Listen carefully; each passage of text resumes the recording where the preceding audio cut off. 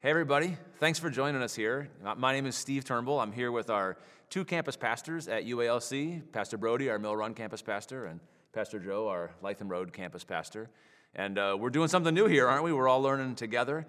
We can't be together in a large group on Sunday morning right now, but we can all still learn from the Bible together, learn how good Jesus is, and learn how to follow Jesus together. So instead of what might be a usual sermon on a Sunday morning, Joe and Brody and I are here together to host a conversation, to learn from the scriptures together. I think, are going to learn from each other and hope to be able to share some things with you during this time.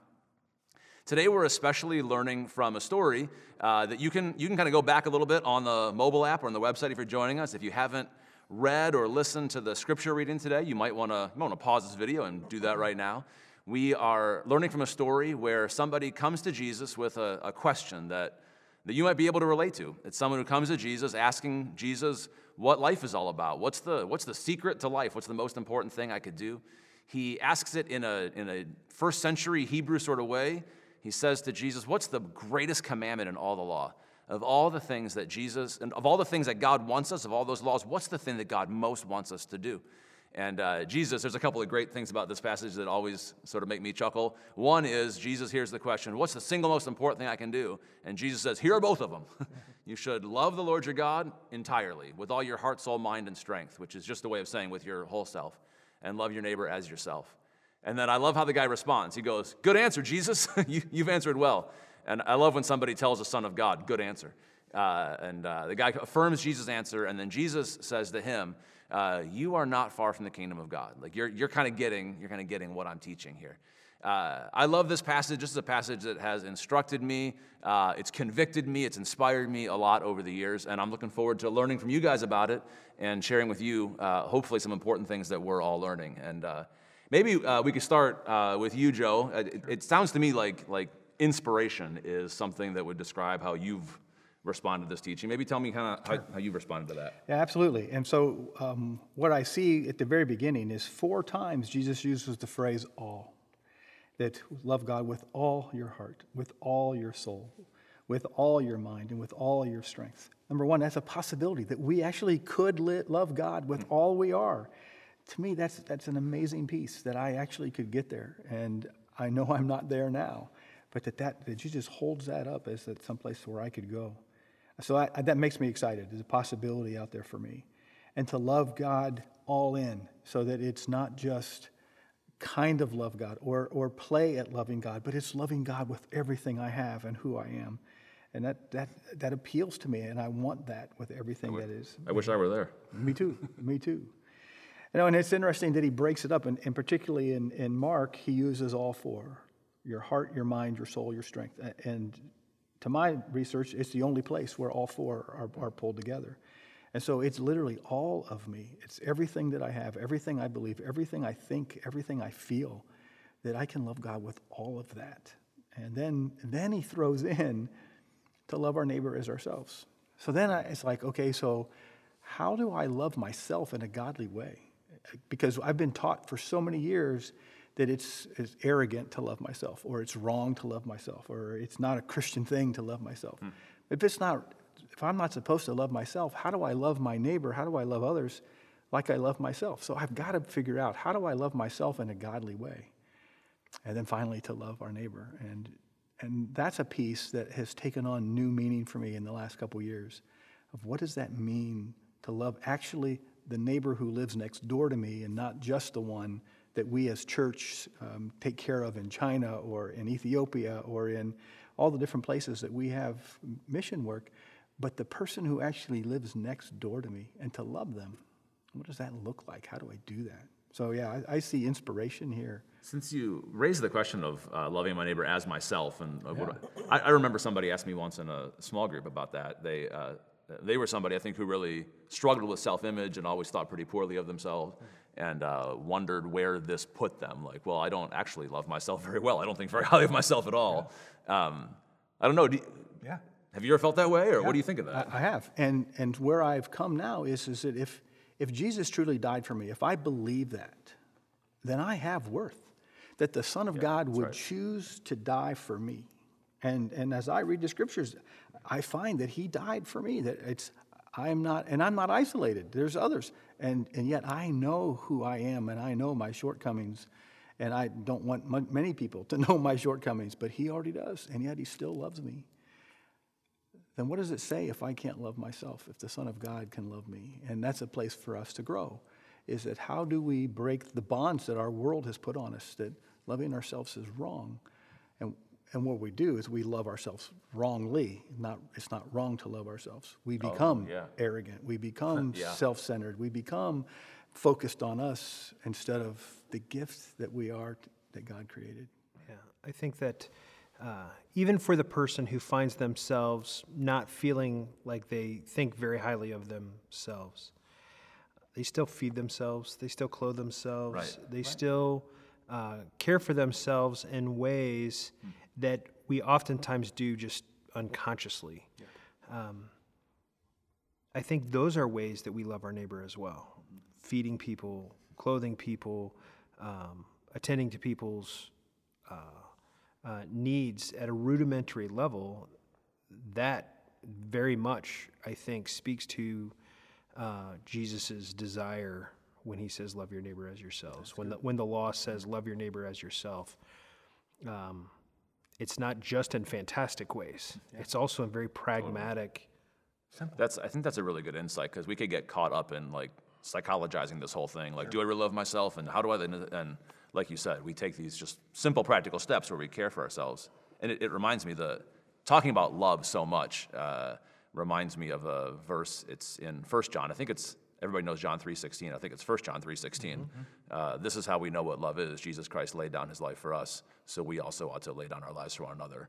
And if you have material needs and somebody has material resources and somebody else doesn't, you have enough and they don't, then how can you say you love if you're not sharing? Because just love is real practical like that. Brody, I know from talking to you over the years that you have a pretty personal experience, and born out of personal experience, some good insight into just the daunting, revealing nature of how this is an inspiring picture. Like, I mean, when you talk about that, that's exactly how I respond too. I'm like, I want that. Like, that would be so great. And then there kind of comes a point where you go like, that'd be so great, and I am not so great. Right. So when I was looking at this text and have been reading through the book of Mark for some time now, I've recognized that I see a theme that emerges. And one of it is that the disciples, the individuals that Jesus is addressing, oftentimes in Mark it is teachers of the law, Pharisees, and scribes. It's like everybody's playing this like big game of I'm better than you. I went back even through chapter 7 and looked at all the different ways in Mark 7, Pharisees and the teachers of the law are confronting Jesus and his disciples about whether or not they're following like the rituals. The ritual that they're addressing, ironically, is hand washing. Right. Yeah. We've got one up on them there. But it's all we're a like better hand washer than you. We're a better hand washer. We can out-Pharisee the Pharisees, man. Thank you, Joe. I appreciate that. But the implication is these Pharisees are like, well, they're not following the law like we're following the law, kind of like we're better than you. In Mark 8, they want miraculous signs, presuming that if Jesus would do miraculous signs, then, well, you can do something that we can't do, so then we'll listen to you. Mark 9, their disciples are arguing about which of them is the greatest. They're literally playing the game right there. Right. And then there are a number of other instances where Pharisees or teachers of the law, they're trying to trap Jesus by asking him really hard questions, and Jesus always answers them in ways that kind of leave them a little bit dumbfounded. But what I saw when I was looking at this text is a clear command about how we ought to behave. But my experience tells me that when I try to do the things that God commands me to do, I fall short of them. And when one falls short of the expectation time and time again, well, that can lead to despair. And I realized that's in fact what the law is doing for us. It is showing us just how far short we fall of the expectation, how far we miss the mark, and that ought to drive us somewhere. For some, it drives us to despair. Well, I can't do this. God has prescribed what I ought to do. I can't do it, and therefore maybe I shouldn't do anything. The New Testament addresses that question in Romans. If I can't follow the law, then should I just not even bother? And I don't think that is the point that God is trying to get to us. The point is, if you can't follow this law, then somebody better follow that law on your behalf. And so in that regard, the law keeps driving us back to how desperately we need a Savior. And that is why I was particularly interested at the end of this exchange between Jesus and this teacher of the law. He asks Jesus a question. Jesus gives a brilliant answer. He says, great answer, then recaps Jesus' answer. Mm-hmm. And it says that Jesus saw that he had answered wisely. And then Jesus says to him, you are not far from the kingdom of God. And I think somebody might look at that passage and think, you're almost the way there.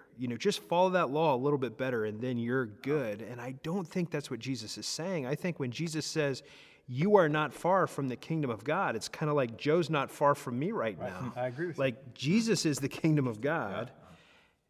And the teacher of the law is not far from the kingdom of God, not because he's trying a little harder to do a little better, but that he's actually in proximity to the one who has fulfilled the law on his behalf. Yeah, I agree with that 100%. And would even go to the next step of, so when we love our neighbor, if we truly are a follower of Christ and have Jesus in us, then our neighbor is not far from the kingdom of God. And so when we are living our lives as followers of Jesus, and I would agree that the bar to love God with everything in me is a high bar and one that I fail. But yet I still carry Jesus with me wherever I go. Mm-hmm. And so in loving my neighbor, the kingdom of God is not far from my neighbor. Yeah. I find great comfort in that too. You make me think about how Jesus, when he describes the kingdom of God, he uses language of nearness. Like in the beginning of his teaching and beginning of his public ministry, he'll say, the kingdom of God is at hand, the kingdom of God is drawn near. Yeah. And I think at one place, I think it's in the Gospel of Luke, some people are asking him, and he says, the kingdom of God, it's among you. Yeah. Right? Yeah. Mm-hmm. Yeah. I think that it's just important when we look at the law that we recognize that the law does things. It curbs evil, but it acts as a mirror, and it shows us what actually is, not what we aspire to. And so that mirror kind of drives us back to our desperate need for somebody to fulfill the law on our behalf. And in this instance, again, the kingdom of God draws near. Right. The kingdom of God is right there. And we can take heart in that. Yes. As it pertains to the command, it is of great importance, but not for our righteousness. No. It's for our neighbor. We need to follow this law, not so that we can justify ourselves, because we won't, not because we can kind of puff ourselves up and feel more righteous than the person who's not loving their neighbor as well as we are, but rather so that our neighbor has everything that our neighbor needs. Yeah. And that is the power in this is for us to realize how much we need a Savior. But the real demonstration of love is when we do that which God has commanded us, then our neighbor has what they need, has food, shelter, has comfort. So let me ask a question and push it a little bit, because this has become a new thought for me in preparing for this sermon, actually. Is it possible that loving our neighbor, the tangible, the actual flesh and blood next door to us, is how we love the intangible, is how we love God with everything in us? And so as we turn our attention to taking care of our neighborhood, as I taking care of our neighbor, taking care of each other, those of us who are on staff and taking care of the congregation, that as we love another, as we love our neighbor, that we actually are fulfilling what Jesus has commanded us to do and love God with all of our heart, mind, soul, and strength. Is that possible? I think that's right. I'm not optimistic about my ability to fulfill it, to do it very well, but I think that is, and I think history teaches us that was a little bit of a revolutionary thought about God in the first century of Christianity. And really drawing from its Jewish roots, that lots of pagan religion, pagan gods wanted you to bring offerings to the temple, and they wanted you to honor the name of that God, increase the fame of that God. But they didn't really give a rip about how you treated your neighbor. That wasn't kind of part of the deal. Right. But that you would love God by loving your neighbor. Right. Well, Jesus calls that a new commandment, right? Love each other as I have loved you. He draws it from the scriptures.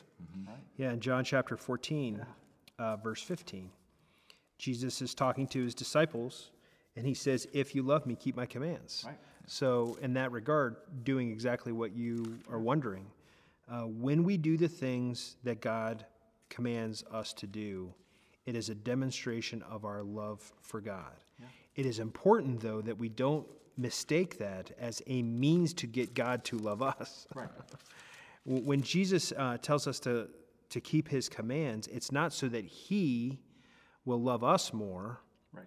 It's a demonstration of how much we love him. Yes. And so it is important that we don't allow our law-keeping to puff us up, to create any sense of self-righteousness, because the law will show us when we look at it carefully that we're not actually doing it. We're not doing it perfectly. And it's not if we were looking at a standard, the standard that God uses is not, well, you gave it your best shot. It's actually, are you doing it? Right. Are you perfectly following this law?